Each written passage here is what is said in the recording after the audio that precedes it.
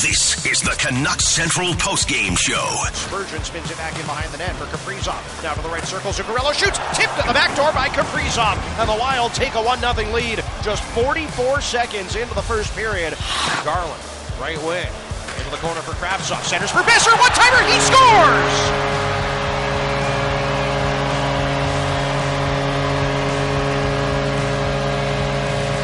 A beautiful pass by Vitaly Kravtsov lands right on the tape of the Minnesota native Brock Boeser. With the instant reaction from the players and coaches. Kaprizov left wing into the Vancouver zone on goal, stopped by Demko, got his own rebound and scored. Kirill Kaprizov follows up the play and scores his second of the game. The official home of the Canucks, Sportsnet 650 and the Sportsnet Radio Network. Canucks drop a 2-1 decision on home ice against the Minnesota Wild. A tight battle. The Wild come out in front, and this is the Canucks Central postgame show on Sportsnet 650 and the Sportsnet Radio Network. Satyar Shah with Bik Nazar. Going to bring in Randeep Janda into the discussion in just a moment's time. A great call by Batch and Randeep, as always. Keep your thoughts coming into our Dunbar Lumber text inbox, 650-650. You can also grab a phone line, 604-280-0650, or toll-free, 1-888-275-0650. And it was a game where the Canucks, for the most part, held it together. Minnesota did carry play for the most part, but they stayed close. We talk about trying to keep your structure a bit better, and we saw some of that from the Canucks. Not a ton of breakdowns. Thatcher Demko did a pretty good job. The Canucks generally clean, and they almost came close to tying it. I mean, we've seen games like this before where you're playing a bigger opponent, and it ends up being a pretty lopsided high-event hockey game. It was anything but a high-event hockey game here tonight, Randy. No, it looked like maybe early on in the first period where Minnesota got some grade A opportunities in the middle of the ice that it could go that way, but that's not the DNA of Minnesota. And the Canucks did a better job throughout the game of containing the Wild as far as getting to the middle of the ice. So you're right, and this is a big special, a low-event hockey game, right? That's kind of what Bick loves with his Dallas Stars infatuation from a couple of years ago. Yeah, I wouldn't mind a better defensive play, but it was low event. But yeah. I don't know if it was. It wasn't Dallas Stars from last year. No. Yeah, right. Like that was compact lockdown. Yep. This was. Let's keep everything to the outside. And honestly, like outside of Podkolzin, who was trying to push the tempo to try to get to prime scoring areas? Kravtsov. Yeah, well, yeah. That's pretty much it. Yeah, Podkolzin and Kravtsov together, and they were probably the shining example. But outside of the power play, it's all well and good that they kept it close, but I think it stayed close because the Canucks didn't give up a ton. That's what it didn't generate anything, but they didn't give up a lot. Part of that was also, and you talk about generating, I think Minnesota did a great job of taking out the speed of Elias Pettersson, especially in the third period. In that neutral zone, you could see, even when they're trying to get that late attack, where just clog up the neutral zone, and all right, you're the puck carrier, you have effectiveness at this, we're going to make sure that when you try to come up the left-hand side or through the middle, that there's one or two guys that are just enveloped all over you, and we saw that especially late in the game, and I think that's credit to Minnesota. It's just their style of play. They're not going to score on you in, another 2-1 game. They just beat the Islanders 2-1, but they'll suffocate you, essentially, to a certain extent, where they get 2 goals, and that's enough. So as much as the Canucks tried, and you mentioned Podkolzin, excellent game. I know he got in the grill of Marc-Andre Fleury a couple of times. Minnesota didn't like that, but that's what you want to see from Vasily Podkolzin. Lower that shoulder and use your speed, use your size. But unfortunately for the Canucks, he was the only one that could really generate. Shouts to Vitaly Kravtsov, though. I thought he played, the pass is one thing, but that battle he had with Jordan Greenway down low, guys, that's showing you something, right? That's showing that he won the puck. He was engaged in that battle. I thought he had a pretty solid game. It's one of those things where he showed the tools he has. Yeah. And he didn't put it all together, but he showed what he can do when he does put a few shifts back-to-back and gets a little bit of confidence. And it was really evident, I thought, in that second period and heading into the third. He kind of kept growing into the game, and it all started in the first period where I think he got in a shooting lane, gets the puck out of his own zone, gets it up ice, takes the right space, and then he's ready for the shot. And he gets a great shot on. I mean, maybe one of the best scoring chances the Canucks had in this game was that Kravtsov chance in the first period. He gets in the slot, gets a shot off really quickly. And from that point, it just seemed like he got better and better as the game went on. That play, too, you can see how effective both of those guys were, because Podkolzin shepherds the pass a certain way, picks off a loose puck, and engineers that chance for Kravtsov. But that's the sort of stuff you're going to be looking for from Kravtsov, right? You're looking for glimpses, obviously. And for him to generate a chance early on in the game, big for his confidence. And those two, to me, were the Canucks' best forwards tonight. For sure. And I think even after those two plays that Podkolzin drove to the net, did you notice the first guy in? Oh, yeah. Vitaly Kravtsov is looking out for his boy, and that you want to see that, right? The rest of the season here is about evaluation of what their play looks like, but even beyond that, who's going to engage in those battles, who's going to engage for their boy, and that to me, I like seeing that because it shows you that he's coming into this team saying, yep, I know this guy, and I got his back.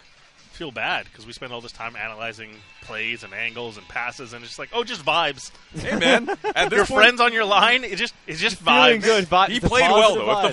If the vibes were good, but he didn't play well, then it doesn't matter in the end. But right? for both of them, right? Yeah. Like we can all see the potential in Vasily sure. Podkolzin, and there's some nights where we think that's a top 10 pick. It looks cool.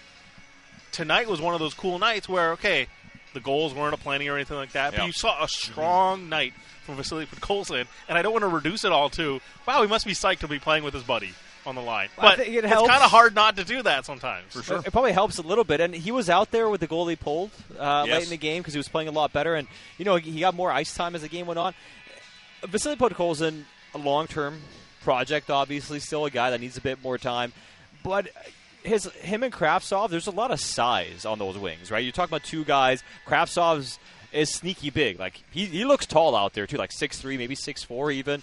And Jake Middleton usually towers over everyone, Yeah. and suddenly Kravtsov and Middleton, you're like, well, yeah, he's a big pretty guy. comparable. And if those guys can win along the boards, which they did tonight, all they need is a center between them. And that gets interesting if you're able to repeat these performances. I don't have the Milstein clients listed up right now. All right. Can Gavrikov play center? Beyond, can he be a fourth-line checking center? Hey, actually, by the way, shout out to Sheldon Dries as well. Yes. Being part of that line because there were moments where he's on top of the crease, causing disruption. Yeah. Obviously, we talked about the goal during the intermission, but even another chance, Kravtsov sneaks it to him right in front on top of Fleury, and he's got to go to the forehand, spins around, trying to jam it in. But we talked about getting to those dirty areas. Dries was also doing that all night. It wasn't just those two guys. And I think the motivation is important, right? Where you look at Kravtsov and you look at Podkolzin, you know where they're at in their careers. Early days. With Sheldon Dries, this is a long runway, probably the longest runway he'll have in his career to show what he can do. He's shown what he can do at the AHL, but now to score, 9 goals in the NHL, this is also showing the Canucks, but other organizations that, hey, I can be a player for you. So I think that motivation for different players on this team, and sometimes we talk about what after the trade deadline, what are guys playing for? Well, they're playing for their next contract or having the organization that they're playing for right now invest in them. Sheldon Dries is part of that conversation, guys, and he's doing a pretty good job. No, I thought Dries has, in terms of offensively and defensively, to Bick's point, there are certain times where he has issues, but I think he's done a better job of making smart offensive plays that doesn't lead to many chances going the other way. And even though he's never going to be a smart defensive player on his own end, if he limits certain things as a center, it can help you in your transition game. But I did want to, before we let you go here, I did want to speak about Quinn Hughes for a moment. If there's a player who's more excited than Quinn Hughes about Filip Hronek coming to Vancouver, I've yet to see one. And hey, Quinn Hughes excitometer when you see him, it's always at 2. It's always at 2. So it went up to maybe a 3.5 or a 4 today when talking about Filip Hronek. But he said we don't want to be here for a rebuild. And here's another game where Quinn Hughes had to play 26 minutes a game. And Hronek's not going to step in on Saturday and help you out, but we see a situation where you can't be running Quinn out this much, and it can't just be his pair being the only pair that gives you a chance to be competitive in hockey games. We marvel at how special he is, and when we start looking at how many points he's put up, and he's breaking Canucks defenseman records left, right, and center already in his young career, but usage is going to be important here, right? You don't want to wear this guy down. To your point, he played 25 minutes on average this year in every game, and that's going to go up after tonight's game. But Filip Hronek is going to help this guy just to balance out those minutes where, guys, in the final, 3.5 minutes of this game, I think he went to the bench for about 10 seconds, and then Thatcher Demko goes out of the crease, and he's back on the ice. So you want to make sure that he's fresh moving forward, and Hronek's going to help with that, whether that's more penalty-killing minutes going to the new addition who can play that, whether that's helping on a power play too, whether every now and then as well, 5-on-5 minutes, and just playing that physical style and eating matchups that might be a little bit more difficult. The Canucks are going to need that moving forward. So I don't want to get into the debate of whether it's a good move, direction, all of that. But I think for Quinn Hughes on a personal level, Filip Hronek is going to really, really make his life a little bit easier.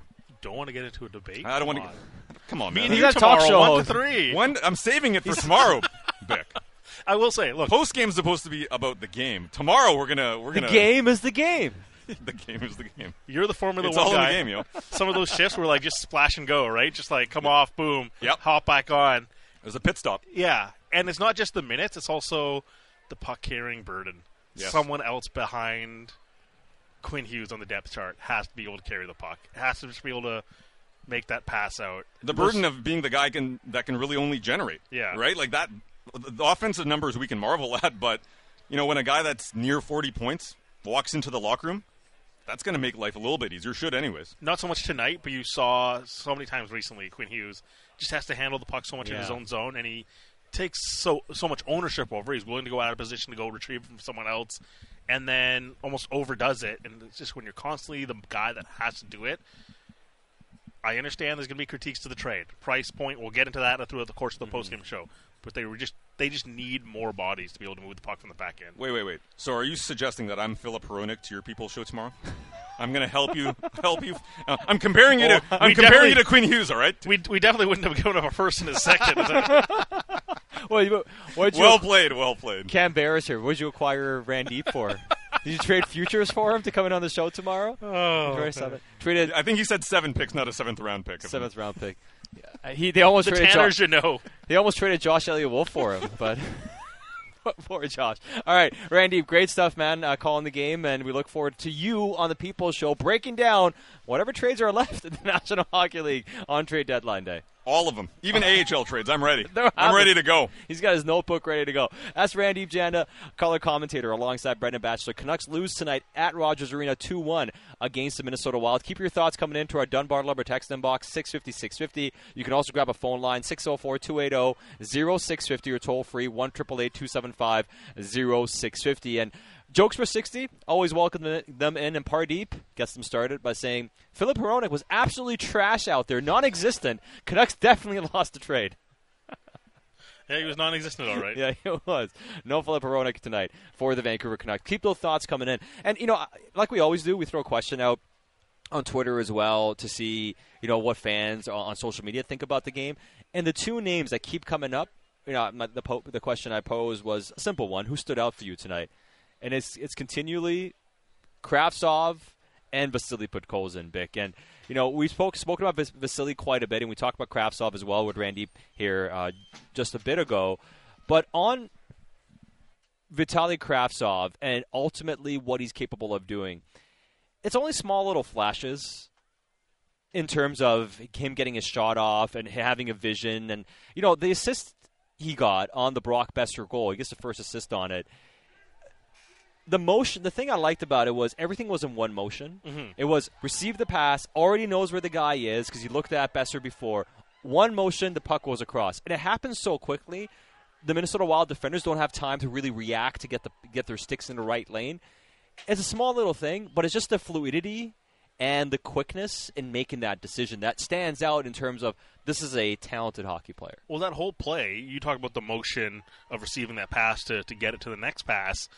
Look where he starts on that play. Mm-hmm. Starts in the bumper, plays a little 1-2 game with Connor Garland up top, and then slowly gravitates toward the corner, not trying to be a pedestrian, but just showing another angle for his teammates and making the penalty killers move around him. And you watch that play, Brett and I talked about this during the intermission. Mm-hmm. Sheldon Dries is doing great work in front of the net, drawing Matt Dumba towards him. Matt Dumba's got to confront Dries to get him off Marc-Andre Fleury. So now bodies have to rotate, and it's Hartman who's slow to get to that passing lane.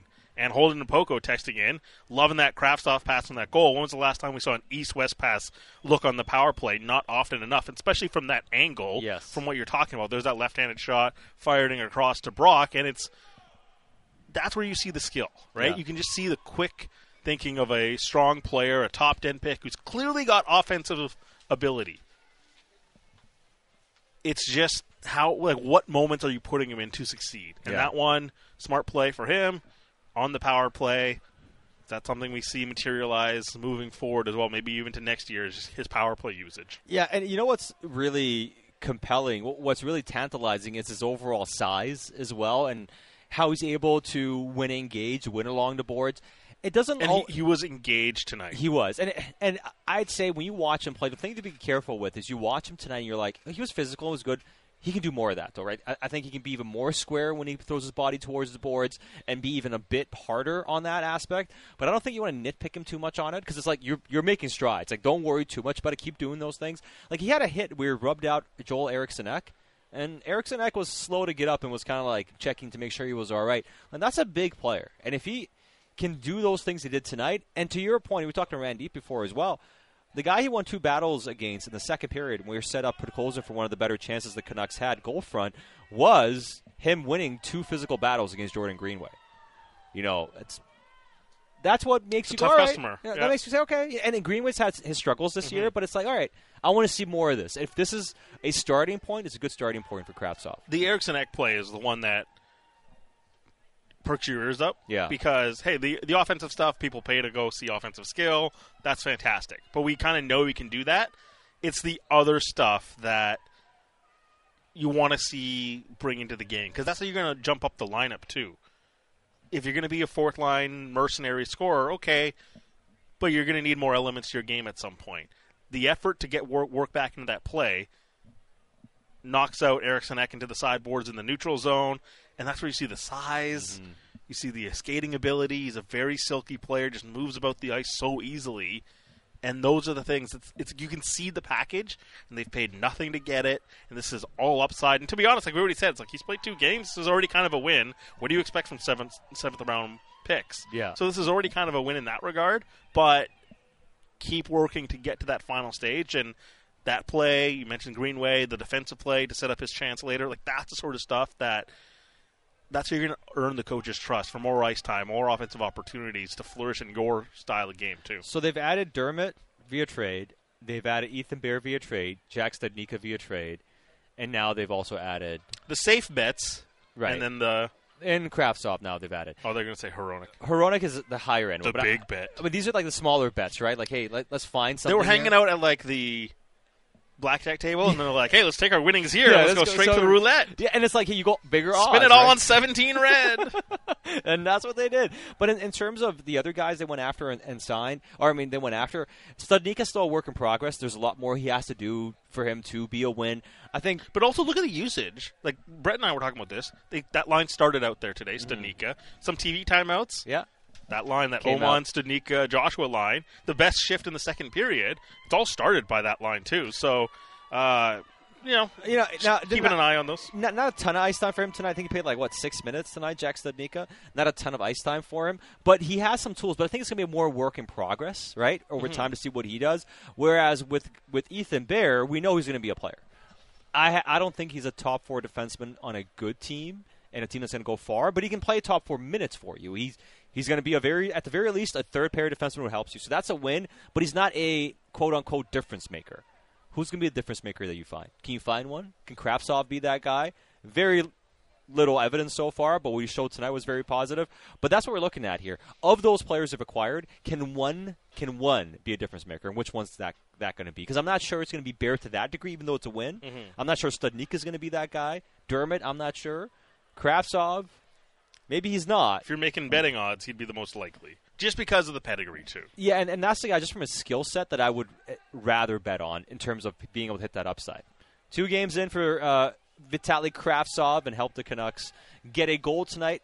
Made it 1-1 at the time, but the Minnesota Wild go on to win, beating the Canucks 2-1. The man who scored the goal, Brock Besser. His name's been in trade rumors, especially with this Minnesota Wild team. What does tonight's performance mean? We'll talk about that. We'll take more of your text messages. 650-650 Dunbar Lumber. And also grab a phone line, 604-280-0650.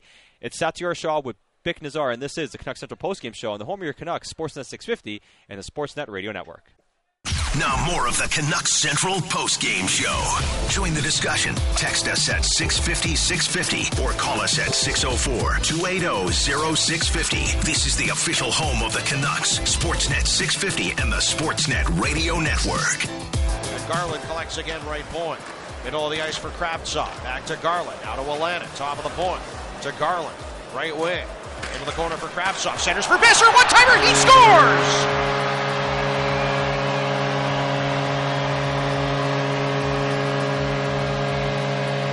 A A beautiful pass by Vitaly Kravtsov lands right on the tape of the Minnesota native Brock Boeser, and he ties the game at 1. And that was a no-doubter. Brock Boeser, as you say, gets an excellent pass from Vitaly Kravtsov.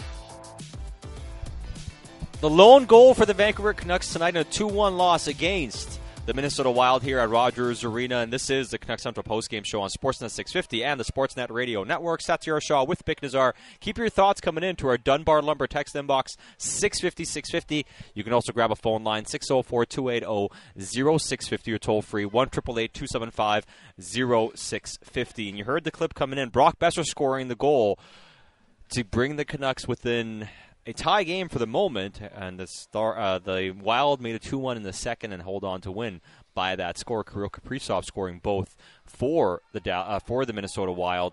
And Bick, Brock Boeser's game. It seems like every time he plays the Minnesota Wild, he has a good game, or at least gets on the scoreboard. Scored a goal here tonight. His name has obviously been in the trade rumor mill for, I'd say, a couple of years now. Really? But really, I mean, the last 6 months, it's been pretty. No, what rumors? The last 4 months, not even 6 months, it's probably been the most heated we've ever heard rumor-wise around Brock Boeser.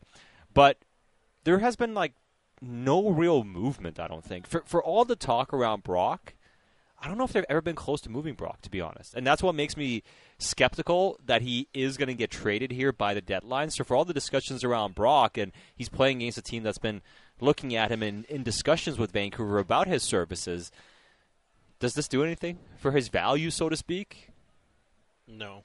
Yeah, and I wish you could see Big's face. It was it's sad, forlorn. No, what's one goal?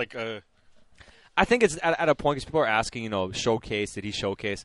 Everyone knows what Brock is at this point. Mm-hmm. And I think the reality for his situation is very evident. And maybe the best thing, and I don't mean this in terms of Brock being here long term, but the best thing for him is for this to end. And I mean the deadline to end. Deadline to end, and then can you just get your head straight for the final 20 games of the season and play as well as you possibly can, and then set yourself up for potentially a move at the draft?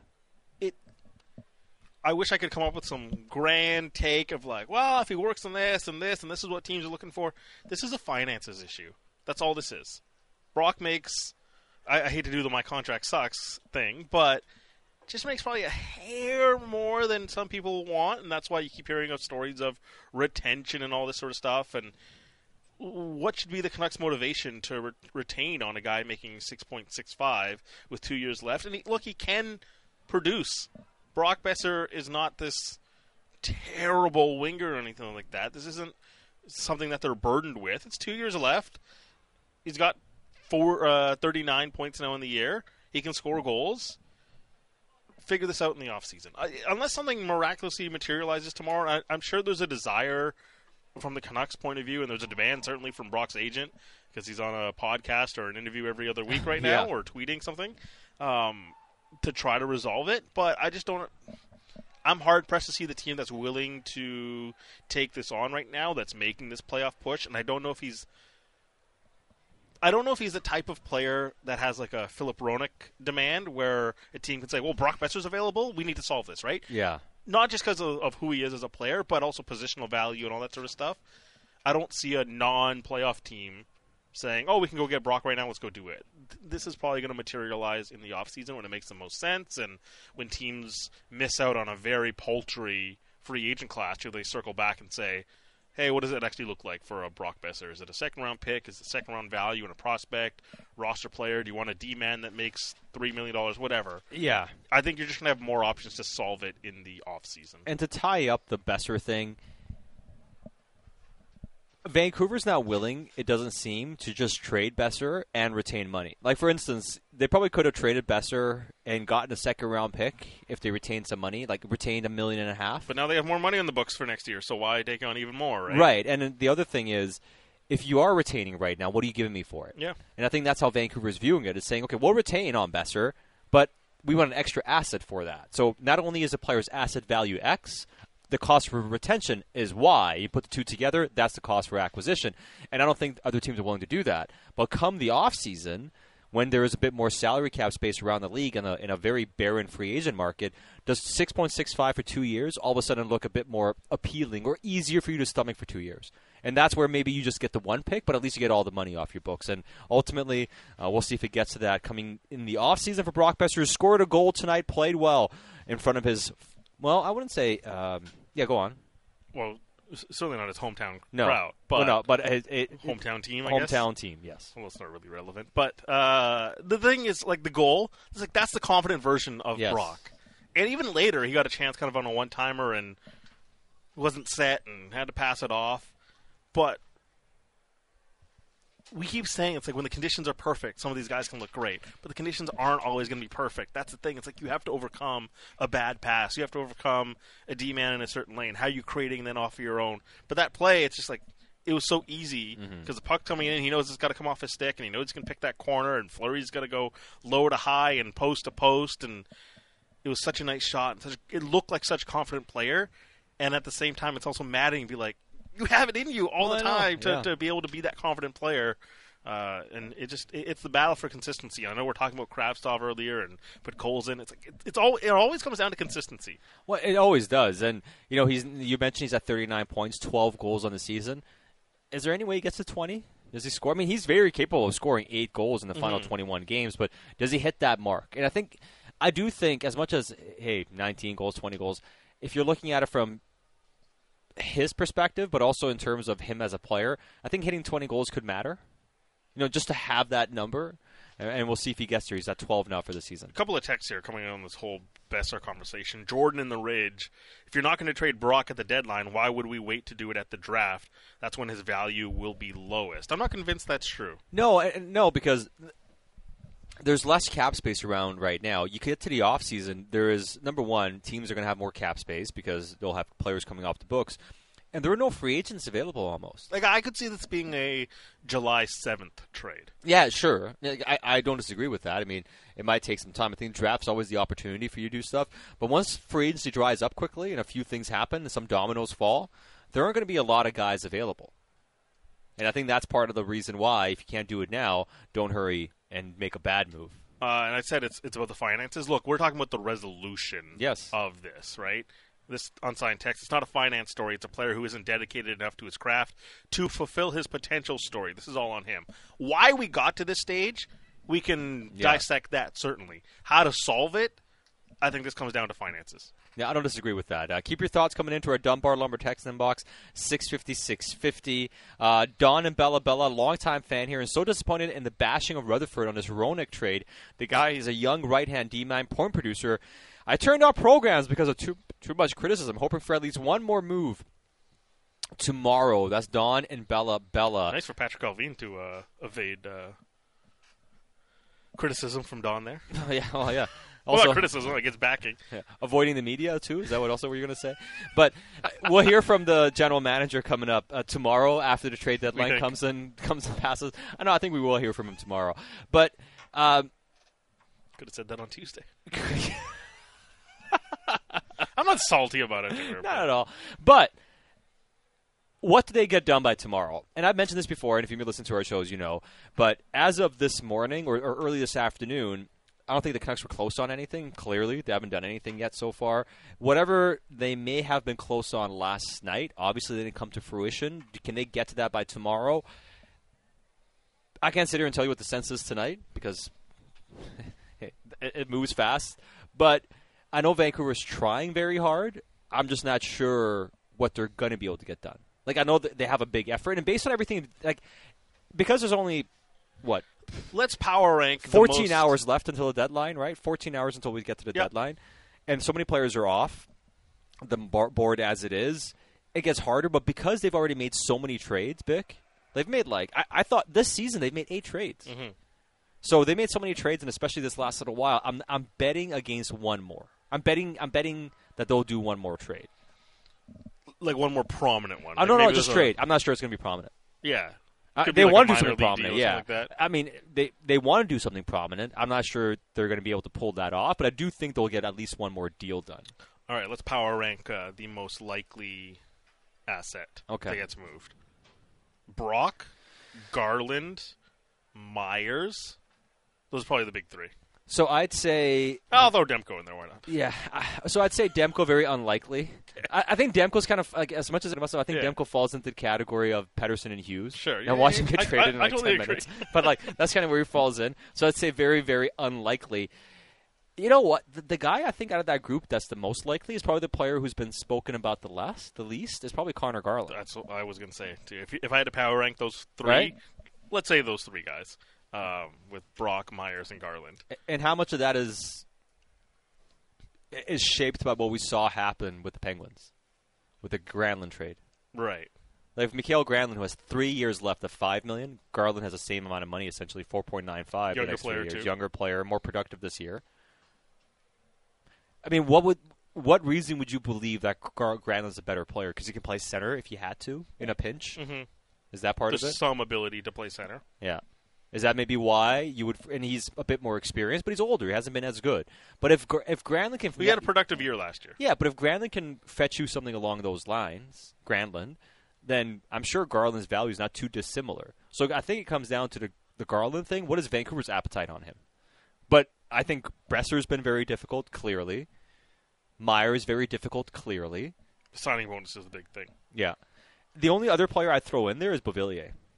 I think, to me, Beauvillier and Garland, not because you want to get rid of Beauvillier necessarily, but in terms of actually having market value and market interest, those to me would be the more likely ones because of the market interest in those players. I would say I'd be surprised on a Beauvillier, but here we are a day removed from them moving the first-round pick. It's like, hey, asset in, asset out. We don't have no problem with that. What if I pose it to you this way, Bick? How do you sign next offseason Pettersson, Hronek, and Beauvillier for their contracts to kick in simultaneously after next season? You pretty much have to earmark anywhere from, 22 to 24 million for those three players together, roughly? Very rough math. Yeah. Is that the three you want to bet on? Hronek and Pettersson, you are. Is Beauvillier also the guy you... Now, part of that also depends on who else you move out. Yeah. But I'm just wondering here, looking at team-building-wise, because next year, if you're trying to be a playoff team, can you go into next year trying to be a playoff team and then have Beauvillier as an expiring? Yeah, that's the thing. So get it solved. Why let him walk for nothing? So my question here is Beauvillier actually a solution, or is he somebody you could, whether it's now or the trade deadline? But I'd say those two players, Bick. I feel like they're looking at this all as renting assets, as we've talked about, right? Bring in a first, you can send a first out. Bring in Beauvillier. Do they know that they can get an asset for it now or later? Similar to the Riley Stillman calculation to say, hey, we think we can get a third-round pick value for this guy, and they ultimately do that with Josh Bloom. Is Beauvillier kind of in the same mold? It's you make a trade, but we still feel like we can get something, but we're just renting it right now because we need some actual minutes along our wingers right now. Yeah, I'd be surprised with Beauvillier if it happened tomorrow. Mm-hmm. Ask me next deadline. Could be a different story. And this is why it's like that next wave of talent matters. That's why Vasily Podkolzin games like tonight matter. Vitaly Kravtsov games like tonight matter. Because if they can say, hey, this is a guy on an ELC and maybe we can sign him to a 3-year, 1.8, something like that, like a bridge deal, and this is what fills in for the Beauvilliers and the Garlands and the Bessers of the world moving out, that's how we're going to open up money for the other problems on this roster. So right now, if you look at next year's team, if you do remove Garland and Besser from the equation, if you're able to do that, and we'll see if they are, but if they are, then next year you'll be heading into the season without making any additions to the forward groups. Mikheyev, Pettersson, Kuzmenko, and then Miller with Podkolzin, Beauvillier, or Kravtsov. Or Höglander. So I think you could be setting it up where essentially you have 5 out of your top 6 spots open, and then the 6th spot you essentially have open for competition between Podkolzin, Kravtsov, and Höglander. Can one of those guys become that top 6 guy? And if not, the other guys can play in your third line potentially, and we know what else you shape your fourth line out to be. I wouldn't mind that approach because you do, to your point, have to find one of these young guys to step up. And one spot, I think, in your top 9 and in your top 6, I think has to be somewhat reserved to see if one of those guys can emerge. Like a Kravtsov. Yeah, or even, Podkolzin. At least one of those spots. And I think as much as getting rid of those players, I don't think you should go back and try to add more wingers right away. I think with the guys you already have in your fold, like you found a Mikheyev type, Beauvillier type, and a Kuzmenko type. You need a skilled guy as your 6th guy. In one offseason. Yeah. Or in one calendar year. Yeah, one calendar year. season. Yeah, one calendar season because they took over, obviously, right after. right after Christmas. That's fairly impressive to get 3 potential solutions. I don't know if they're long-term solutions. Obviously, Beauvillier is the one where we wonder discussed. about. I think Mikheyev and Kuzmenko, I think those two are for sure the part of the solutions here. Keep your thoughts coming in to our Dunbar Lumber text inbox, 650-650. We are going to get to head coach Rick Tocchet as soon as the audio does become available to us. Extend Beauvillier in the offseason for cheap. I'm not sure how cheaply you can re-sign a player who's playing well right now with Pettersson. He's getting paid over $4 million. So I'm thinking it's not going to be easy necessarily to replace him. Coming up, Shorthouse says, agreed, Garland has to be the easiest to move. And David from Kelowna, after 3 good Demko performances, he's off to Calgary. Hopefully a joke for 60. So that's David and Kelowna texting in. As far as Demko is concerned, another strong performance from him between the pipes tonight, Bick, against the Minnesota Wild. And for all the trade talk around Thatcher Demko, that's one I've always had a hard time seeing as well. Like, no matter what we talk about in terms of the speculation around him and, teams might be interested, if you're actually making a Hronek trade and you're trying to be good, how do you trade the backbone of your team, your goaltender? We were just saying, if you move some wingers, there's a next wave of talent, at least starting to find some bodies, and Kravtsov and Podkolzin. And even like Karamaki, who had a tough year, but top 15 pick, Lucas Forsell. Like, there are enough options on the wings that you're like, we might have something somewhere, right? That doesn't exist in goal. No, barely. I really like Arthur Silovs, and nice cameo, obviously, when you show up here for a couple of games. That's still a year away to be able to look and say, this is our guy. This is going to be the guy that plays 50 games, and this is who we're going to trust in the playoffs. You're still a couple of years away from that. So if your intention is to be good, and you've already started your tenure saying, hey, there's a franchise goalie in this organization that gives us a chance, I just don't see it. No, I mean, if you're trying to set it up, right, you want to have a star center. You have that in Pettersson. You want to have a star defenseman. You have that in Hughes. You want to have a star goalie. You have that in Demko. So why would you get rid of your foundational pieces if you're trying to win? If you're thinking a longer-term approach, then it makes sense. Then, okay, Demko has 3 years left. It's hard to re-sign goalies and give them too much money. Maybe that's a decision you got to make. But with the timeline being the way it is, and now you've added Hronek to it. You have JT Miller. You have Kuzmenko. If we're looking at pieces that you need to be a competitive team, they're still missing a center. Whether you want to view that as a second-line center, third-line center, they're missing a center that can play well defensively, play well on the PK, at the very least, and play at least 14, 15 minutes a game in that type of a role. And they need at least one more defenseman. No, and I mean, at least what I'm talking about is realistically at least 2 more. What I'm talking about is like not just core players, like star, like levels that are like next level. Because I'm not including Mikheyev in this discussion. What I'm including here is I'm going Pettersson, I'm going Hughes, I'm going Demko, I'm going Kuzmenko, Miller. I'm going Hronek, Miller. Yeah, right? They got 6 core guys. But like more than core. So I think what they need is a 7th guy. They need a center, like a legit one. So that makes it 7, and the 8th guy being another high caliber defenseman. Because I think if you get another like a top 2 defenseman, now you got Hughes, Hronek, and you have another guy. So that gives you 3 real foundational guys. Can you find a third-line center and one more impact defenseman? You still need more, but this gives you a chance. Like you're in the fight if you add those 2 pieces. Here's the thing: I was making this point earlier today with Brad May on the People Show. You make a move like this. The phrase I used was, "You're kind of in for a penny, in for a pound." So there's no like, "Hey, let's scan the market as it develops over the course of the next season." You go into this offseason and you look and say, how do we get better now? I know some people are cringing right now. It's like, oh my goodness, Vic, you're advocating for them to go spend in the offseason. I'm not advocating for it. I just think you need to mentally prepare yourself for that's what's going to happen. Because you don't trade a first-round pick. And I disagree with the notion that this has become an all-in year because you still have some assets. Yeah, right? It's not all-in year, but it's. But you're clearly decided to drive over the speed limit a little bit. How about that? Yes. You're driving 75 and a 70 now. You're saying, all right, let's hit the accelerator on this a lot.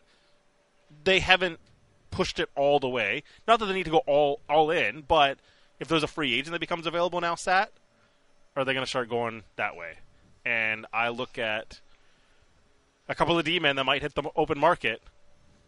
Are they going to be active pursuers of those players? We'll touch on some of those names on the other side, but I think we just look at it and say, this team's intending to be aggressive. Yes, exactly what they're intending to do. We'll get to more of your reaction. We'll dissect this a bit more, and we're going to hear from head coach Rick Tocchet as the Canucks Central postgame show rolls on the home of your Canucks, Sportsnet 650 and the Sportsnet Radio Network. Back to more Canucks Central postgame show coverage. This is where you talk Canucks on the official home of the Canucks, Sportsnet 650 and the Sportsnet Radio Network. For Spurgeon, left point Milton, low shot, kicked out by Demko, off the left pad, and Spurgeon spins it back in behind the net for Kaprizov. Now to the right circle, Zuccarello shoots, tipped at the back door by Kaprizov, and the Wild take a 1-0 lead just 44 seconds into the first period as Minnesota's top line cashes in. And it didn't take them long to strike. Zuccarello to Kaprizov. And early on in this game, the Canucks, you can see down low, it's going to be a problem without Luke Schenn, where in and around the net, around the blue paint. Kirill Kaprizov, 2 goals for the Minnesota Wild, helping them win 2-1 over the Canucks here at Rogers Arena. And this is the Canucks Central postgame show on Sportsnet 650 and the Sportsnet Radio Network. Brock Boeser, the lone goal scorer for the Vancouver Canucks. Keep your thoughts coming into our Dunbar Lumber text inbox, 650-650. It's Satyar Shah with Bick Nazar. Now, before we get to more of our takes and more of your reaction, we mentioned head coach Rick Tocchet. Here he is after a hard-fought 2-1 loss on home ice, meeting with the media. I didn't like our first. I thought after that we played better. I thought the guys tried tonight. You know, we didn't have an answer for number 97, man. He's a hell of a player. He was the difference maker. Well, I mean, you know, guys were trying. I mean, he's a world-class guy. I think we could have played through him a little bit more. Like, you know, you can't kill him, obviously, because he's shifty, but I think could have doubled up a little bit more in the D zone. I think we played off him too much. And when you play great players like that, you got to double up quick, and I think our reaction was a little bit slow. Thought we were better in the second, third, but obviously the first we weren't. Rick, his movement off the puck is unbelievable. Is there anything that it reminds you of, anything you've seen like it? I mean, he's just what impresses me about him is just not the offense. I mean, he goes in the corner hitting. Like I've watched this guy. Like he hits people. Like he gets in on people. He's just not a guy that is an offensive player. You know, he's a gritty star, absolutely gritty star. You got a dynamic play from Kravtsov to set up the Boeser goal on power play.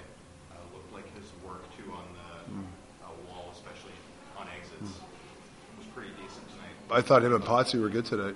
Yeah. I thought Pot Colson was very good. He was a bright spot for me. I thought that line was pretty good, but you know, Kratzy, I liked his skill out there, but Potsy was a bull out there. I thought he had a really good game for us. You had Pot Colson on the ice late in that final minute when you were trying to score before the penalty. What did you see from him that you wanted to reward? Well, he's going to come up with a loose puck. I felt tonight some guys didn't have their A game, and when some guys don't have their A, you're looking for retrieval guys, and I thought Potsy was a guy that if there was a loose puck, he was going to get it. He just had that eye of the tiger tonight, and you know, that's the way I like when he plays like that. He's very effective. Penalty kill has been more successful lately. What have you seen from that that's changed since you came in? More patient. When to be aggressive, when not. We're not caught in between.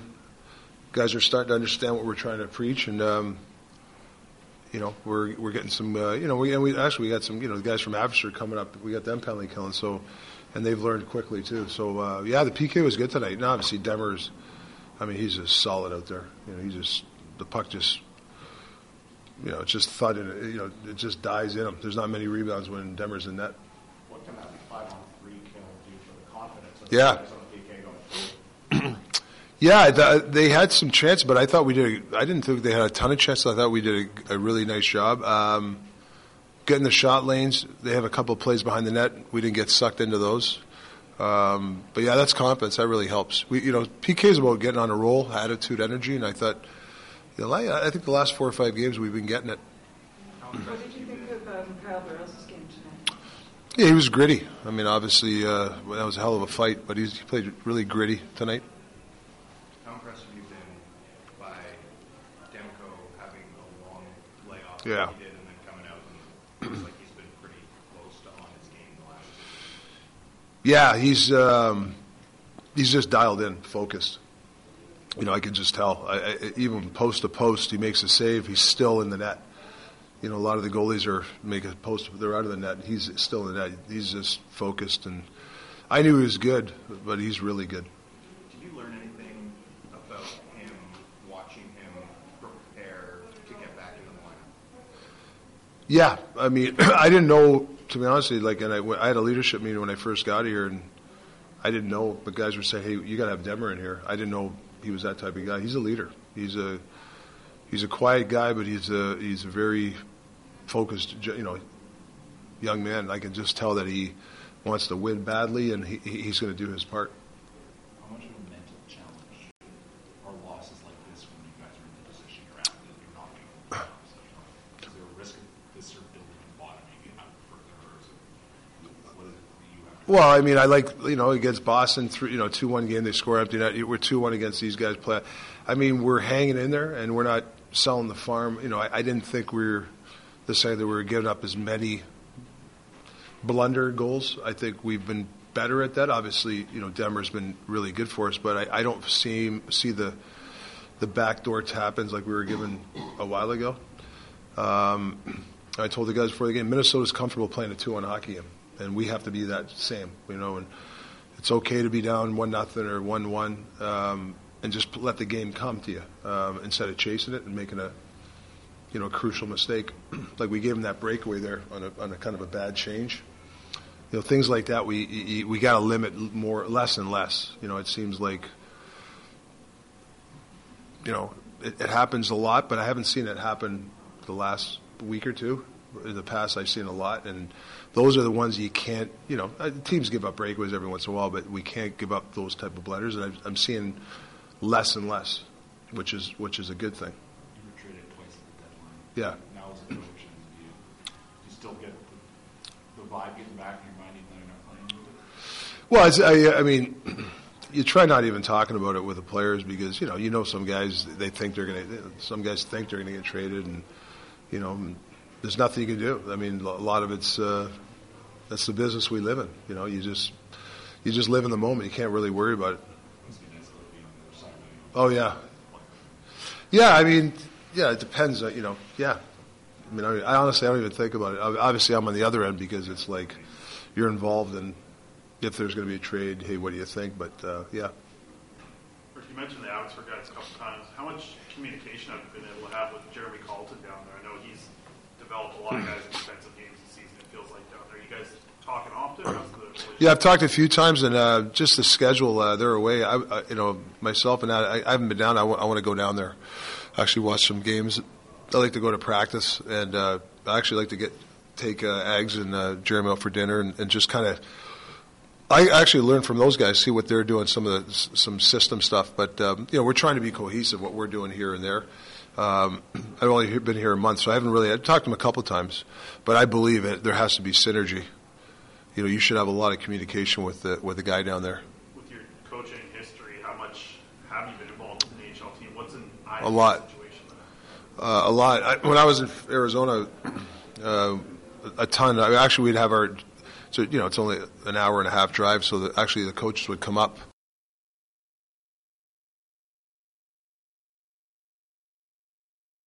Against the Minnesota Wild, and it's interesting listening to talk, and he didn't want to be too critical with his team because it lost 2-1, but you can kind of tell that he was they kind of fight, they tried, they didn't maybe love the performance, and one of the things that kind of gave it away was some guys didn't have their A game tonight, so I wanted guys that were hungry for pucks, and he keeps throwing bouquets at young Vasily Podkolzin. Another animal reference. Yeah. The eye of the tiger tonight. He's got the bull. The eye of the tiger. He's got the eye of the tiger. They play Philly again, so we can break out the Rocky music. But yeah, no, that's a good sign for Vasily Podkolzin. No, it is. And sure enough, that's why you get late game usage as well for Vasily Podkolzin. Again, 12 minutes, not overwhelming, but certainly better from 8 minutes. And we've seen that from Rick Tocchet, where if you have a good game, like Stat, we're not that far removed from talking about Andrei Kuzmenko getting 8-10 minutes. It's like, oh my goodness, they just signed this guy. What are they doing? What is Kuzmenko do? Plays better. Suddenly you're up at 18, 22 minutes. I don't think that's going to happen for Kravtsov and Podkolzin, but you play well. Yes. Stunning that your shifts go up. So now next game, are you going to be in the 14 range?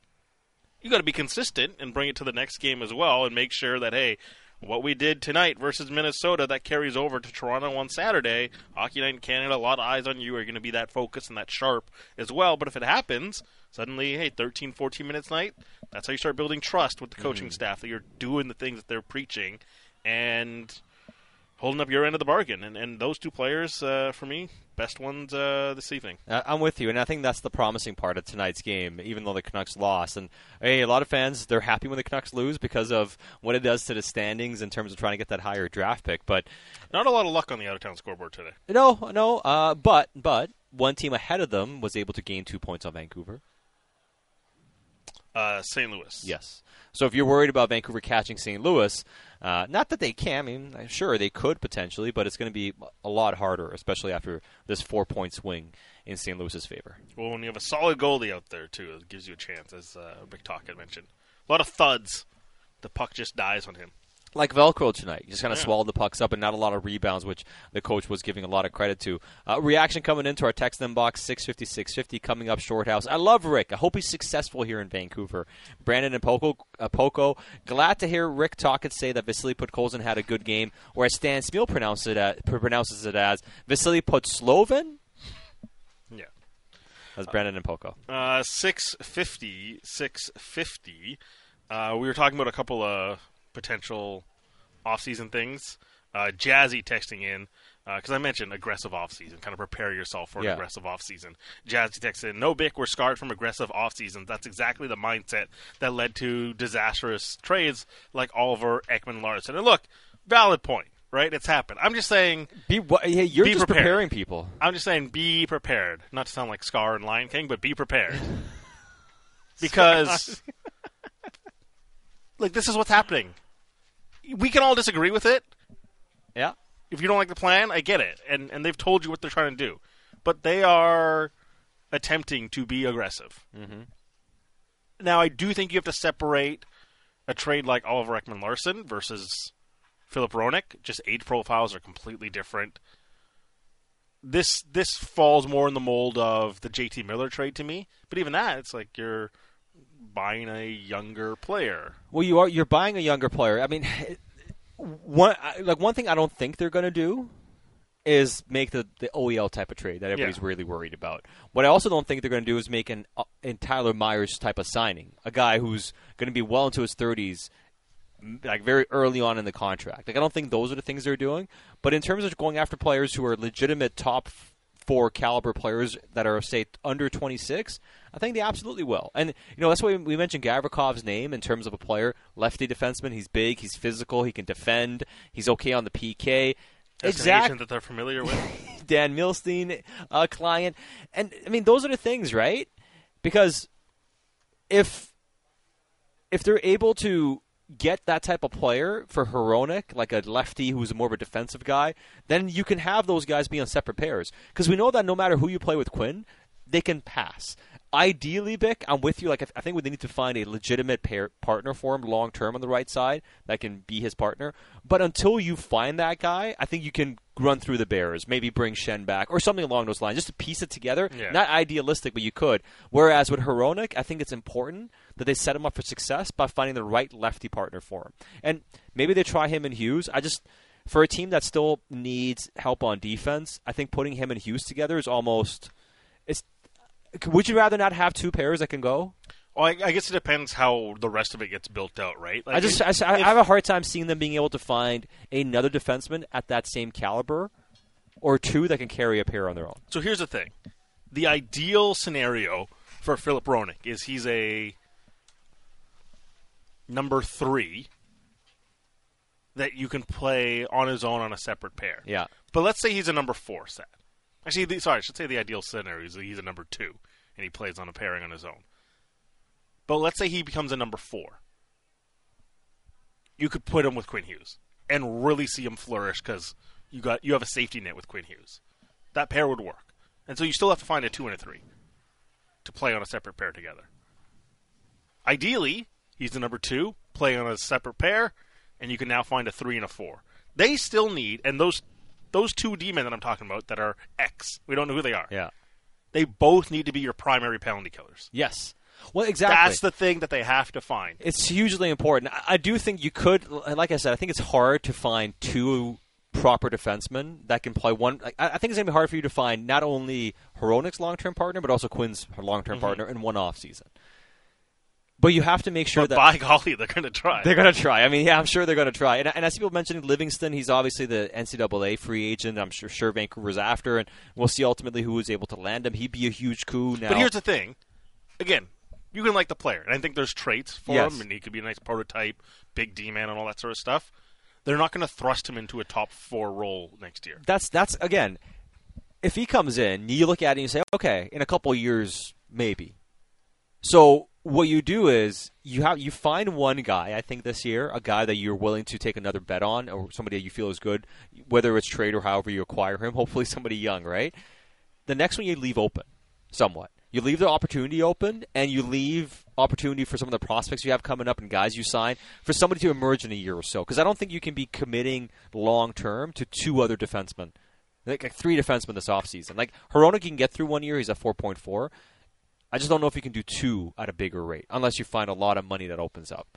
So I think building it out, it's a lot easier for you to find 2 lesser defensemen that do the right thing for Hronek and Hughes than trying to find that higher caliber guy. I lost the text. We're having some Wi-Fi issues here, but someone did text in earlier that I like how they're repurposing the money, because that's the way we've talked about it and the way you could look at it and say, if you're moving out Garland or Besser, do you take the 4.95 and try to find a 3.8 D-man and say, does this team need scoring? And we're going to take a depth D-man. Mm-hmm. Is that how you start to solve the equation? Because if you just go through this historically, the way I'm using Jim Rutherford here rather than Patrick Allvin, because obviously we haven't seen a runway of how Patrick Allvin builds teams. But if you look at it, historically, Jim Rutherford wants to spend about less than 30% on his D-core. So they go through their way of finding cheaper contracts. Mm-hmm. Canucks are well over 33% right now with Myers and OEL and Hughes. So they're going to want to find value-style players. Do you use the Garlands and the Bessers of the world to find $3 million-style D-men? Or do you spend the money in free agency? But I think that's the thing I'm trying to prepare people for. It's get ready for those styles of moves. There's going to be attempts to bring some guys in, because the thing is that it's like they don't have this wave of talent coming from internally to say, oh, we're going to throw Jet Wu into the NHL level. Who's the D prospect that you're excited about? Jack Rathbone's, I don't say stock has waned, but we're still kind of waiting for that to happen. Philip Johansson, you probably want him to get some time on North American ice, maybe at the AHL level. They're the backfill of prospects for the Canucks just isn't really there along the back end. And that's why you have to prioritize, as much as people might not like it, but you now got another capable right-hand shot in the organization because they just don't have internal solutions. Yeah, I mean, and that's the thing. There isn't a ton of solutions here for the team, and that's why there's so much more that needs to be done in terms of acquisitions and players they have to add to the fold. And that's why you have people asking questions like, Bo, could we give Brisebois a chance as a third-pairing penalty killer? If he can, sure. For the next 20 games, sure. And then beyond that, I mean, hey, come and fight for a spot in training camp, and we'll see where Travis Dermott's fits into all this. That's as well. the thing. And there's plenty of people texting in saying, hey, Brisebois was fantastic tonight. Yeah. Tonight. Really was. We've seen a lot of guys play well for a short period of time. Mm-hmm. It's more about, I don't think he's a solution. Could he be a guy you throw at it in training camp that can vie for a shot? Sure. I'm not sure I'm penciling him in, though, in any of those spots. Keep your thoughts coming into our Dunbar Lumber text inbox, 650-650. And we'll get to more of your text messages like this one here from Rafe. Guys, throw Hronek's partner for the next bazillion years. OEL. Hope OEL sends him some Swedish meatballs as a welcome gift. That's Rafe texting in. We'll keep going on the text inbox, but let's go to the phone boards. Let's get somebody in on the phone boards as well. 604-280-0650. We have Reg in UBC waiting patiently to get on. Reg, thanks for holding on to your line. What do you have for us tonight? Hey, how's it going tonight, guys? Good, man. Good. So this team's going to be aggressive now, right? They're going to go for it, for Hughes and for Ederson and whatnot. If they're going to be aggressive, OEL and Garland being bought out, and hear me out, I think next year's, they're capped it together, I think for next year's $1 million, and I know it's going to go up from there for the, for the next few years and whatnot. The cap's also going to go up as well. So I think this team is going to buy them both out. And before I go, I just got one more question for you guys. Just your thoughts on, I just saw something out here saying JT Miller, and they're asking for 2 firsts. Just your thoughts on that. Thanks. Hey, thanks for the phone call. That's Reg texting in. Let's get to the JT thing in a second. Sure. He's right about the Connor Garland buyout. Like, you save a lot of money. I just wonder if you have to resort to that. I would be surprised. Yeah, and he's right. I mean, so if you buy out OEL, it's $140,000 cap hit on it. If you buy out Garland, it's $840,000 cap hit. So roughly together, it's $1 million, about that, for both those players. I'm just not sure you want that many hits on your salary cap till 2029. So I think and you can have so the next 2 years is fine. In 3 years, you would have $6 million in dead money for these players combined. Yeah. For 2 years. Back to back. And the thing is, Garland's being productive right now. He is, and I think Garland can survive. And I'm not even the biggest Garland fan. Everybody knows that I've criticized him quite a bit in terms of how he fits in and everything. But he even is a legitimate outside of that. But legitimately, stick length. so many things.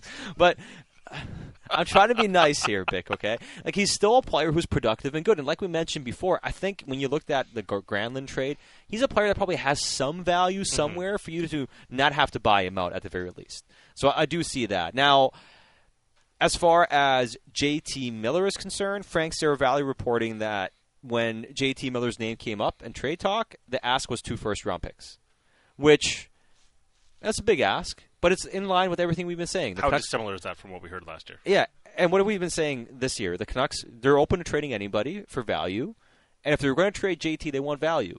And one thing that I mentioned was, do you get a prospect, a really good prospect, and a first-round pick, like 2 high-value assets? If Vancouver does that, sure, they'll listen.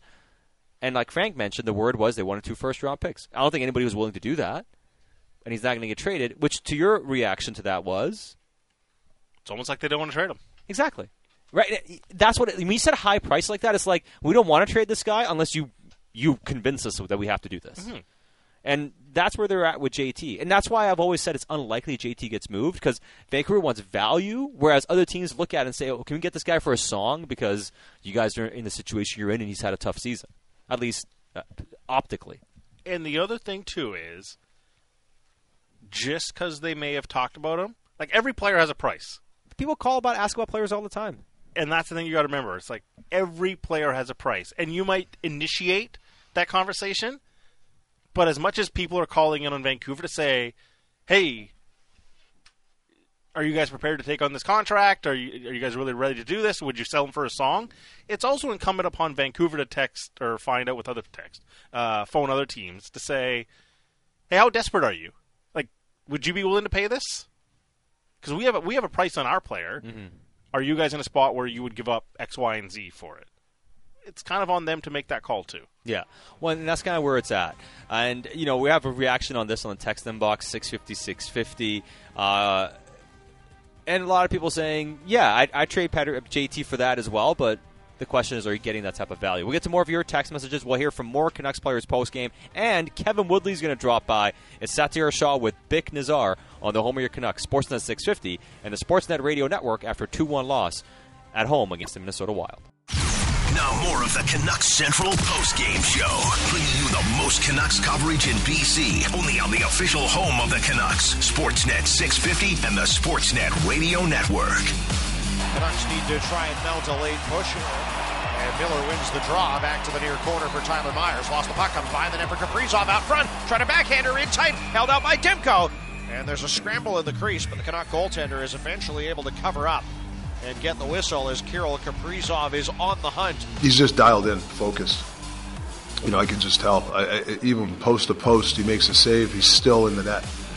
A lot of the goalies are making a post, they're out of the net. He's still in the net. He's just focused. And I knew he was good, but he's really good.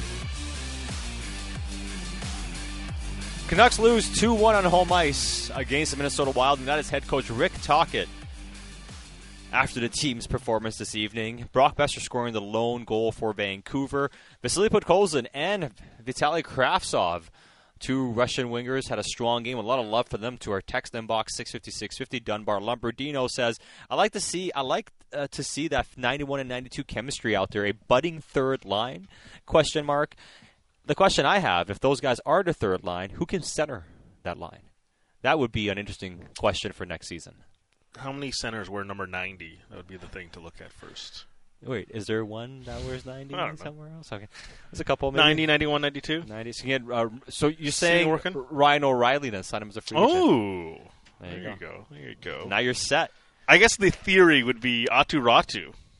I don't know if he's ready yet. No, but if Kravtsov meets a baseline for the here and now, would that be a long-term projection? But also, you would say if some guys hit, do they move up the lineup too? Because I can really see Vasily Podkolzin being in a top 6 role. I mean, as a supporting player in a top 6 role, he'd win a lot of supporting actor awards for good players in a top 6. Can he be Tanner Pearson with upside? Is basically what I would say. Yeah, quicker, by the way, pacier. Like all the time we talk about forwards for next year, we never talk about Tanner Pearson. Poor Pearson. I mean. Honestly, health matters, obviously. I'm not even sure he's going to be healthy by the time to start. That's the question. Can he get his surgeries done, and can he get to a point where he can get back playing hockey next season? If he can, he's part of the equation. If not, I mean, even I mentioned this on Canucks Central earlier. As far as Tucker Pullman is concerned, sure. I think he's still trying to get right. Like, he's not even right yet in terms of the stuff that he's been dealing with. So until that happens, there's no point of trying to figure out if and when he's going to play hockey. And I think it's kind of a similar situation with Pearson. And it's hard to bank on both these guys being on LTIR. Because, hey, it's health. You don't know how it's going to turn. But it doesn't look very good for either of them. I mean, at the very least, we know Pearson's not playing this year. It doesn't sound like we're going to see Pullman back this season. And it's very much a big question mark, not only for the start of next year, but the entirety of the upcoming campaign. So two big questions looming injury-wise for those two players. 650 into the Dunbar Lumber text message inbox. Keep the thoughts coming in. This one... Jacob from Campbell River says vibes per 60. Put Rod 2 between Podkolzin and Kravtsov and see what happens. And this one, Caleb, I don't understand the shift selection at the start of the game. They should have put in some better players. It looked like they were on a power play, the Wild, obviously scoring the first goal of the game. And we've seen that recently. Oman, Joshua, together, and Studnicka obviously tonight to be a line out there the last couple of games. I was a bit puzzled because Kaprizov's out there. Yeah. I mean, I was a little bit surprised by that as well. But hey, maybe it's one of those things you're kind of looking at and saying, like he mentioned, some guys didn't have it tonight, and he's like, I don't care. Like, I'm just going with guys that I feel like are going to at least go and hunt pucks. Yeah, on TV timeouts too, they went out, which was also surprising, but it also led to one of the best shifts that they had all game, where Miller line went out, got him 45 seconds to a minute, all in the offensive zone after Oman and Joshua and Studnicka had it in the offensive zone, and ended with that play where Garland backhand pass into the middle of the ice for Beauvillier, who tried sliding it in. That was the best shift that the Canucks had all game. Outside, Kravtsov had a chance, and Podkolzin tried driving the net, but the best sustained pressure for the Canucks came in a 2-minute stretch where it came off of a TV timeout, and Nils Åman line started. He's clearly looking at that line and saying a line that has an identity for him, and when you're trying to inject some energy into it, I can see why. But to start the game, when you know Kaprizov's out there, you're in control. You can say, hey, you know what? Maybe for the first shift, someone else go handle that line. Yeah. Because first goal of the game, real fast. Maybe he got tired of people saying he's trying to win too hard, Rick Tocchet. Like, don't blame it on me. Keep blaming me for winning hockey. Anyways, a lot of reaction on the text inbox, 650-650. James in Qualicum Beach. No more salary retention. Use OEL and Myers until their contracts are done. Our goaltending has sucked this year. They'll get a big boost from having Demko back. That's James texting in.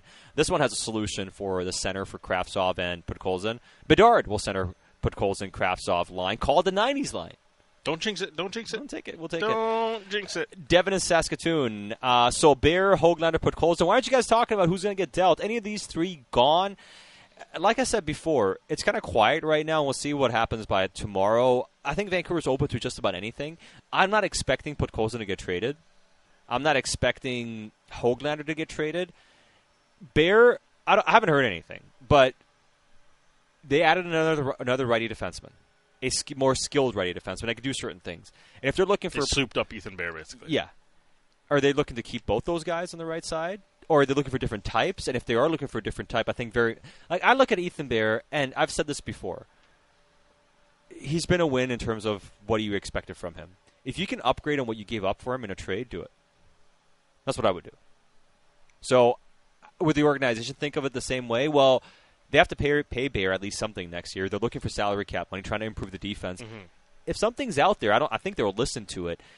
I do also believe, Bick, that it's not just about Vancouver looking to shift stuff out. It's about doing other things. There's an MO here, right? They want to move money out so they can go and get somebody else. Do you move something out with an Ethan Bear and then acquire something with a Niels Höglander? That's kind of like options, right? Options. But for you to do it, you have to move some money out. I think Vancouver is willing to do just about any of this sort of stuff as long as they get value for it. I would agree, though, maybe don't assume the Miller, Besser names, you know what I mean? And if you want to get off the Garland names, I think names like that could happen. I'd be very shocked on Podkolzin. I think in general, they're very invested in him as a player archetype, and also with the supporting cast around him and the Russian vibe they got going on with the players on the team. I think he's part of their plan. And if you're this tight against the cap and you have value in an ELC player, you're going to need that. Mm-hmm. So just contractually, I think he's just got too much value to be able to say, here's a guy making $1 million. We can fit other stuff around him because we're tight against it. I just think he's got more value outside of the on-ice component of just how we can build this out, because you need to find some value contracts elsewhere. The Jeff in the Mish texting in, with the remaining trade bait team so strapped for cap space, are the Canucks not in a great position to weaponize some of their LTIR space? Yes, they absolutely were and are. I just don't think we're going to see it. I just don't think... Remember this idea that I've pitched to you so many times, Sad, about buying out OEL to weaponize the cap space? Yeah, that's I'm gone. done. You're done. I'm still going to champion the idea of buying them out, because if you want to be a serious franchise that takes a step forward, you just need better on-ice production.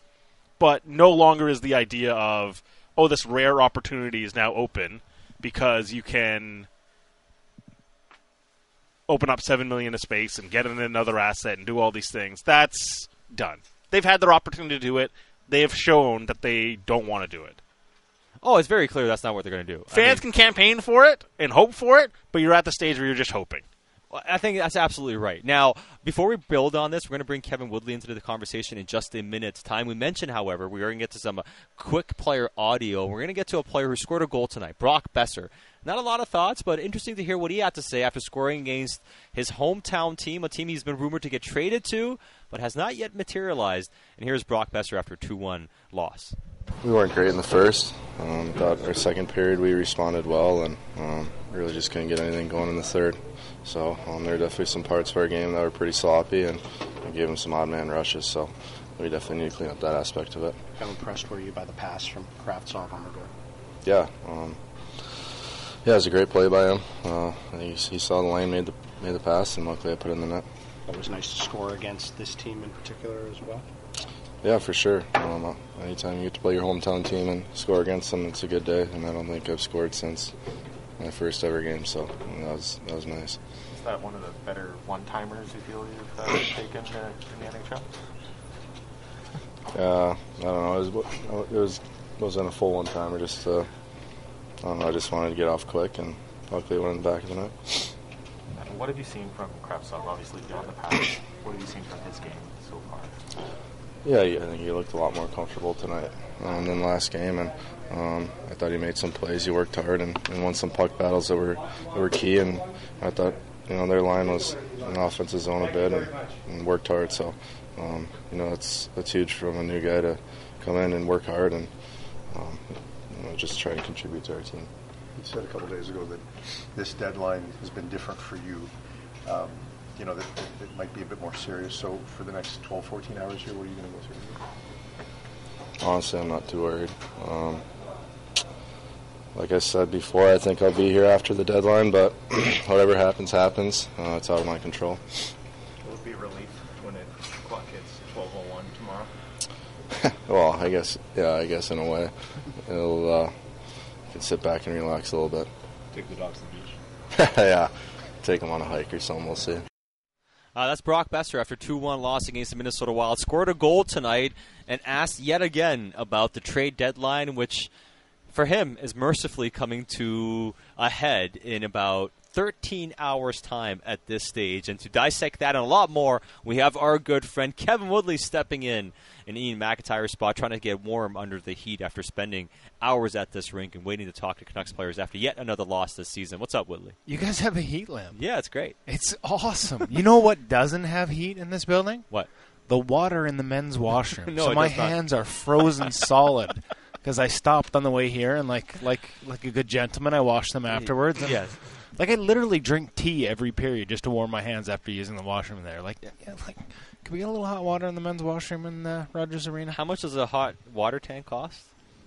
Those are expensive these days. No, I'm saying. Really expensive. I had a buddy who was texting me like $2,700 for a hot water tank at his house. So maybe we should. That's a little much for us in the media. That's what I'm saying. It's it's not a small price. It's not a small price. Kevin, they need to weaponize the hot water tank. Yeah. Hey, how about honestly, weaponize jokes aside, they could use a little more cold water on the ice, actually. Yeah. Honestly, this is a question I have for Rick Tocchet to come up, and I haven't had a chance to ask him, and I don't really want to do it in front of the cameras, but he talked today about Filip Hronek and the fact that the way he gets them out of their zone and plays fast and how they want to play fast under his system. And this is a question that hasn't, frankly been asked, but I'm a guy that's in the visiting room post-game all the time. And the complaints about the ice here are consistent. Guys changing blades, changing sharpenings, goalies changing sharpenings because it's so soft. And I'm curious if this team wants to play fast, if they're willing to spend the money to upgrade the ice here. Because it's an issue. And it's one that we haven't heard the locals talk about, well, at least not on the record. Right. But consistently visiting teams talk about it being one of the worst surfaces they have. And if you're going to build a skilled, fast team, you got to have an ice surface that they can move fast on without worrying about injuries, and they can move the puck cleanly on without worrying about bounces. Well, and to do that, it's not cheap. And this building is now not a it's a big ticket. They need, by my understanding, is a new dehumidifier. Like, we're talking millions. This is a big investment. But if you're building a team that wants to play fast, it's a necessary investment. I don't disagree because but I do think this building, now that it's over 30 years old, it's become one of the older buildings in the league all of a sudden. Like it needs some. It's almost as old as Bick. Almost. Yeah, not quite. It's older than Josh. Wait, I'm the youngest one here, outside of Josh. There's like four of us outside. Like you're halfway there. You're older than me. I am older than you. All right, but as far as and that's a very interesting question. But in terms of before we get to all the trade stuff, and since we have you here, Thatcher Demko's played his second game, and Rick Tocchet was lauding the efforts of number 35 between the pipes again and said he was swallowing everything up and looked locked in. And now this is 2 straight starts. He's looked really locked in, Thatcher Demko. What do you make of his form being so good as soon as he's back into the lineup? Yeah, I don't know if he'd tell you he was locked in Dallas. Like I think, as he said, he had to accept that there were things in his system and in his game that weren't going to be perfect. And as he said, he laughed after the first goal where he drifts back into his own net. But he got better as the game went on. He managed it really well. And I had a long chat. Well, not a long chat, but after he did the scrum yesterday, I talked to him about like the mental challenge. He called it the most difficult sort of start of the game of his career mentally in terms of coming back and the sports psychologists he worked with and how he overcame the anxiety. And those are all important steps along the way for him, not just now, but the next time he faces a big moment to have the tools to handle that. And then tonight I thought the game was way cleaner. And I was a little worried, not because I have any fears of re-injury or anything like that, but just, like second game back, you traveled after the Dallas game, you come home, and then that ceremony, as good as it was in the tribute and the chants of Gino, by the time we get through the anthems and the extra song, like you could see him skating around the crease just trying to stay loose. I was a little nervous about that being your second game back on this ice, having all that extra time. But I thought he looked much better, like in terms of his technical game and his structure tonight, like the way he was shifting into shots, the way he was set on plays, that was beating. Like to me, last season, one of the things that jumped out about his performance was he was. I almost wanted to say never, but it's not quite. But it felt like he was never behind a play. Like his pace was so good around the crease, and Felt like there was a lot more of that tonight, just ahead of plays. And like you said, when you're ahead of plays and you're set and you're square, it's easier to eat pucks. When you're chasing, you're behind and you're not set, that's when things go off you and start caroming in all kinds of different directions. He just looked really controlled. And listen, I thought they played a pretty good defensive game. I know they got sort of manhandled on the sort of possession and shot clock. Other than Kaprizov, who had 9 shots tonight, I don't think they had a ton. It was a pretty low event overall. Yeah, I mean, and hey, but that's mini too, right? Yeah. Like, let's not get carried away about that. I mean, it was definitely not low event in Dallas. Nope. I mean, Clearside had them over 5 goals expected in that one, and Thatcher was really good. I'd be curious to see what the numbers look like tomorrow morning on this one. The Wild, the team that doesn't score a lot. They're used to winning. They've got points in 8 straight. 7 of those 8 games have been 1-goal games. And the other one, the only game that wasn't a 1-goal game was a 2-0 win. So they're used to playing these games. Dean Evason talked about it after the game. Like, what he liked about the game is, they could use somebody else scoring other than 97, as good as he is at it. They would have liked to have converted on the 5-on-3 and put this thing away a little earlier. But this team is comfortable playing low scoring, low event, 1-goal games. They don't open up. They don't chase to the point where they get, like, how many odd man rushes the Canucks have tonight? I'm thinking, like, there was one. Nils Aman, was that a short-handed one? They had 2 in the second where Miller didn't pass it and Nils Aman didn't pass it. Right, and one of those was short-handed too. So, yeah. like for the most part, like, they just don't give up a ton. And Fleury was really good again tonight. So, in a lot of ways, as much as it might not be the sexiest brand of hockey, I think there's elements of how the Wild play that, maybe not exactly in terms of system and structure, but in terms of mindset, mentality, and decision-making. And I think there's a lot of what the Wild do that, and we heard Rick Tocchet praise them this morning in the media availability. I think there's a lot of what you saw tonight that the Canucks would like to see out of their team in terms of discipline and the way they take care of the puck and are on the right side of it and don't chase and force turnovers that create all kinds of chaos and odd man rushes. It was a combined 23 minutes for the 2 Russian wingers. Much better performance and time on ice for them relative to what they played last game. Impressions on them, because they felt pretty active. Okay, hold on. There's a whole bunch of Russians in this game. You're confusing me. Kravtsov and Podkolzin. Okay, listen. Sorry. Okay, who were both, bitter NHL writer guy, no Kaprizov. Yeah, post-game media, so no quotes from one of the best players in the league, but he doesn't like to speak he only without a translator. But guess who he was speaking to outside of the locker room when we talked to Dean Evason? Podkolzin? And Kravtsov. So they like to get together there. Obviously a great pass. You see the skill when he makes that. I mean, not just a seam pass, but from low high down around the goal line, spots Brock for a good one-timer.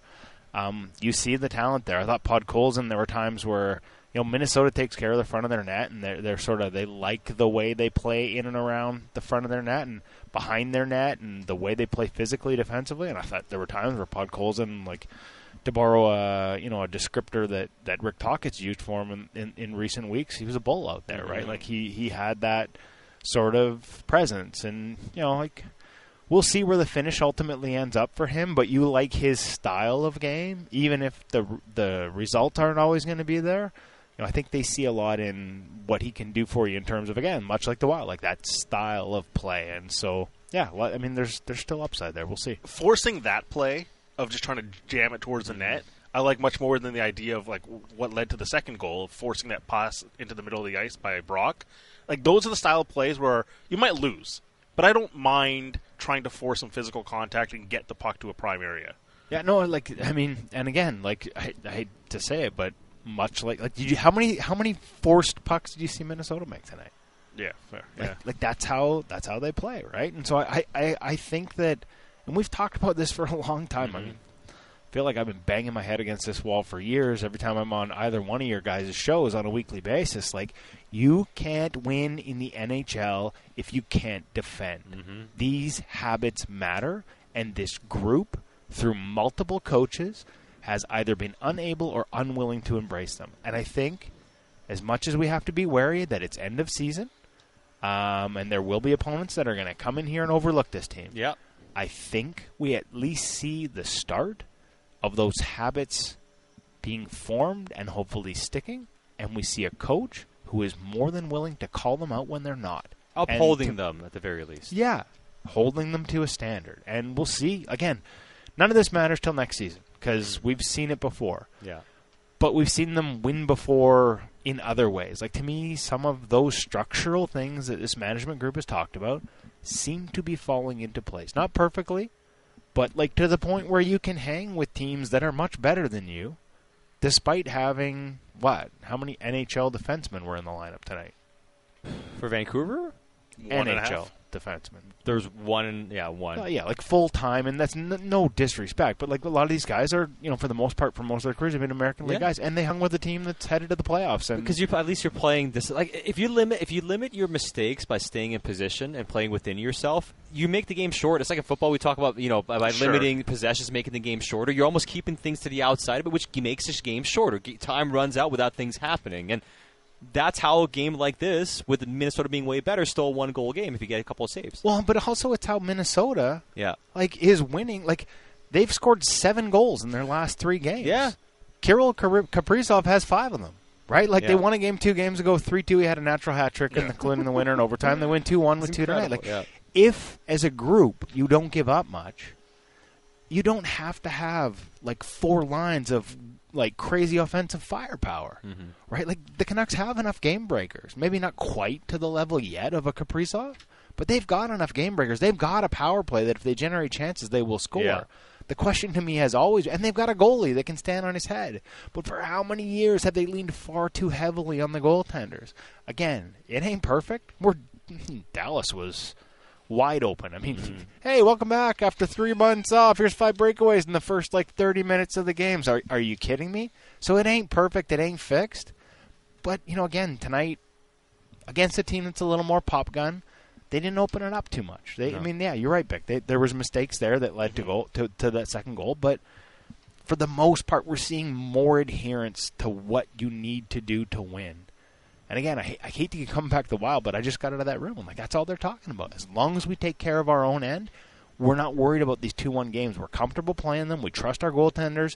And listen, I know people, as a goalie guy, I think the Union's going to take away my card if I pull a timely save thing out of my butt here. But legitimately, Fleury only faced, 22 shots. He had 21 saves, right? Wasn't busy. That's not an easy night. No. When you have no margin for error. But when the chances are predictable in terms of where they come from, how many times, Fleury made some good saves. How many times do you have to scramble around like a chicken with his head cut off, which he's really good at, by the way. The two ones that stand out are the off the face-off ones, where the one that landed for Pettersson, the one that landed for Garland. But even then, it's he's in the right spot and he's there. Yeah.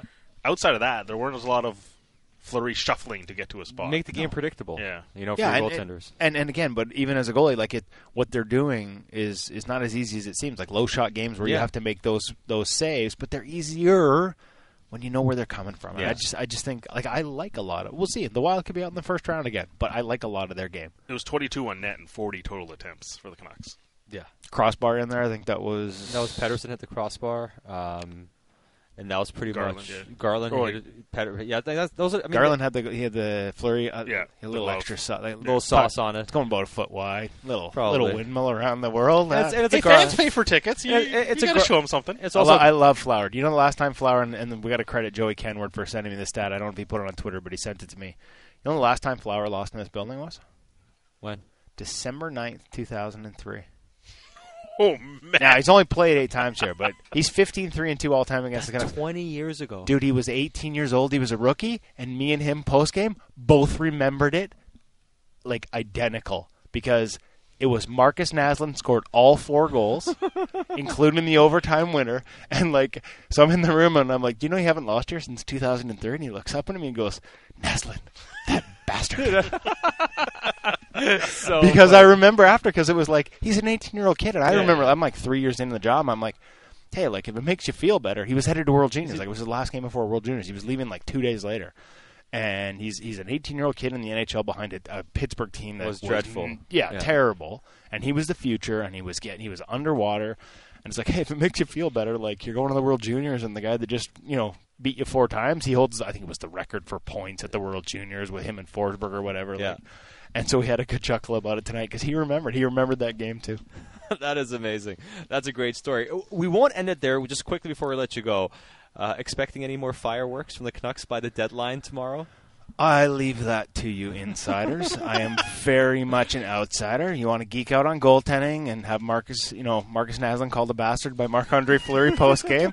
I'm in. Other than that, I don't know what's going to happen. But I will say this. I hope, because I was pretty critical yesterday, and I gave them the out of if there's another move coming, and they were on the phone the whole time. Because I've said it before, and I know other people have railed even harder. I'm willing to grant some leniency here if there is more coming, but I do find it somewhat unacceptable that were 4 trades, including a significant, major assets going out yesterday without hearing from management. I think that if you're going to preach accountability from your players and your coaching staff and this higher standard you want, you owe your fans some accountability when you make moves as big as that, and especially when it's been 4 moves in a whole week. And I get it. They're going to talk at the end of the deadline, and if there's more moves coming, then I guess that's justifiable. But I looked around the league. Dubas has talked almost every day this week, and to me, in this market in particular, I think that's a misread. I don't know what the mindset is behind it, but I think that's a misread, and I maybe I'm just becoming a bitter old media man. I think it's fair. I think Bick and I both agree on this. It's just, you can't, for the past 13 months, talk about how important Luke Shannon is to the organization, and then trade him and then not talk. And that's also, the thing. It's puzzling. And also talk about it's a longer-term build. We're not going to trade first-round picks, and talk about the future assets in the Horvat deal and how important they are. And it's okay. Listen, but it's more about just talking about the first 3 are wins, right? Like, you went out and got a top 10 pick in Kravtsov. Like, it's a good bet, right? You got futures for Shen, but I think Shen and as a fan favorite deserve more than just a press release line. You turn Stillman into a prospect. These are nobody wins. in their right minds can look at the Stillman trade as a bad trade. That was a great trade. And I just think yesterday was significant enough that we needed to hear that voice. And maybe I'm being overly critical, but I don't think so. Like, I'm old enough to remember 2003 and Marcus Naslund scored 4 goals.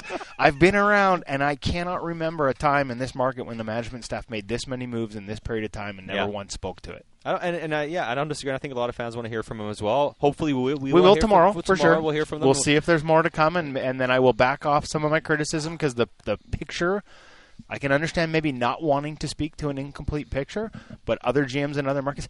Ken Holland did media when they traded Jesse Puljujarvi for crying out loud. Listen, you can chew gum and walk at the same time. You can talk about the trades you've made and say, we have other things we're going to do. We're not going to get into it, and we'll talk more tomorrow. You can do that as well. But anyways, as long as I don't have to chew gum and walk at the same time, because I'm not that good, guys. Woodley, great stuff as always. Make sure to read his latest on NHL.com in goal. Oh, not tonight. Don't do that. There's no Pulitzer Prizes on tonight's story. There's a paycheck coming. That's about all I can hope for. Listen, that's still gravy, man. I'm telling you. Great stuff from Woodley as always. Thanks for stepping in for our man Ian McIntyre tonight. I hope he's getting better. Bick Nazar, you can check him out on the People Show tomorrow. Special show starting at 1 o'clock to 3 o'clock. There you go. I'm Satira Shaw at 3 o'clock till 6 o'clock on Canucks Central. An extra hour. Thanks to Josh Elliott Wolf and Fast Eddie Gregory, and for you all listening and being part of the show on the home of your Canucks, Sportsnet 650 and the Sportsnet Radio Network.